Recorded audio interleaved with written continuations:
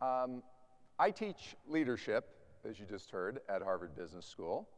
And if there was ever a time in our nation where there's confusion about what leadership is, this is one of those times.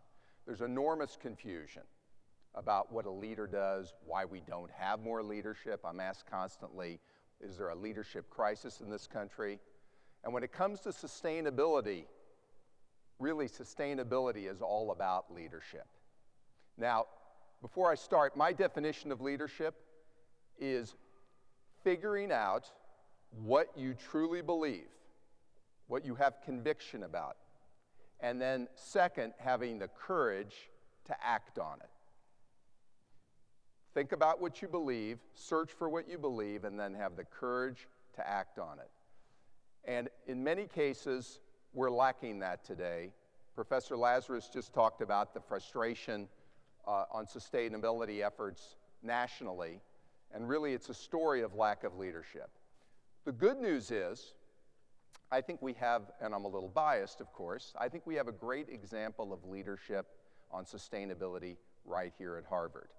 There may be many things we can be critical and self-critical as we should be about, but I think our sustainability effort here is a great example of successful leadership.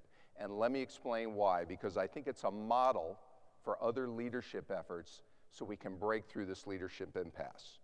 First of all, in starting this effort back several years ago, the first thing that Drew Faust and the leadership did is articulate a clear vision, a clear aspiration for our role in leadership in the world on sustainability. And there were two parts. There were our research activities and there were our campus activities. And we said clearly we want to be a model. But we went one step further. We put out a marker, a specific goal which you've heard about earlier, that Harvard would reduce its greenhouse gas emissions from 2006 to 2016 net of growth, after taking into account growth, by 30%. And while everyone heard this goal, and people were in Harvard Yard and heard this goal, this was and is an audacious goal. But it manifests itself as a clear vision that is unambiguous. We've made a commitment to do this. What did that do by articulating that vision? It provides a prism through which we judge every action we take now on this campus. Does it serve achieving that goal? Does it serve us being a leader in the world on sustainability? We talked about President Obama. Just think if our political leaders would state a specific goal on this issue as well as other issues. But for us here at Harvard, it had a powerful impact. It was galvanizing. It immediately told us what we need to do, and it gave us, again, a filter, a prism to judge our efforts. The second thing we did is we created priorities, and we made sure that sustainability and this greenhouse gas emission goal, it was a priority. Now, in a big university like this, that's got many things it does to make a positive impact in the world, it would have been easy over the last 5 years with economic ups and downs to have backed away from this goal or found excuses not to reach this goal. But we didn't do that because we made it a priority, which means in good times and bad, we stay at it. We're committed to it. We describe it in our website as a commitment. That's a priority.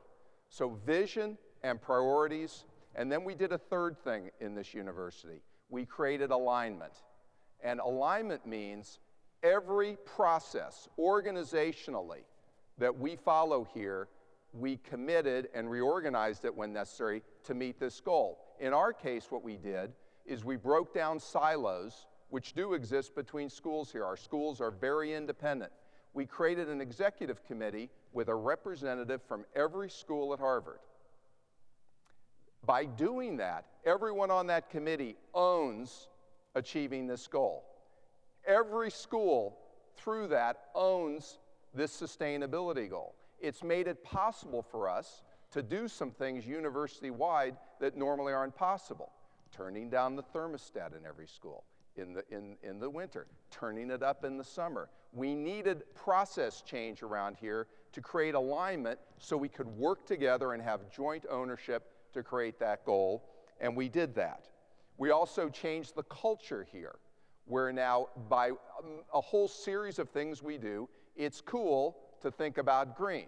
It's important to think about green. When I pick up a plastic bottle, Katie Lapp smacks my hand and says, don't do that. You need to use use a pitcher, and I get it. We've had a real cultural change here. That's what I mean by alignment. We did then a fourth thing. We created a very specific action plan, and I mean very specific, by day, by week, by month, by year. We've got a PERT chart that's got responsibilities and action steps by every constituency in this university, as well as specific actions. So we've got a clear roadmap, and basically what that does is each constituency knows what they're supposed to do. And when they don't, we make changes so that we better communicate it, and they do.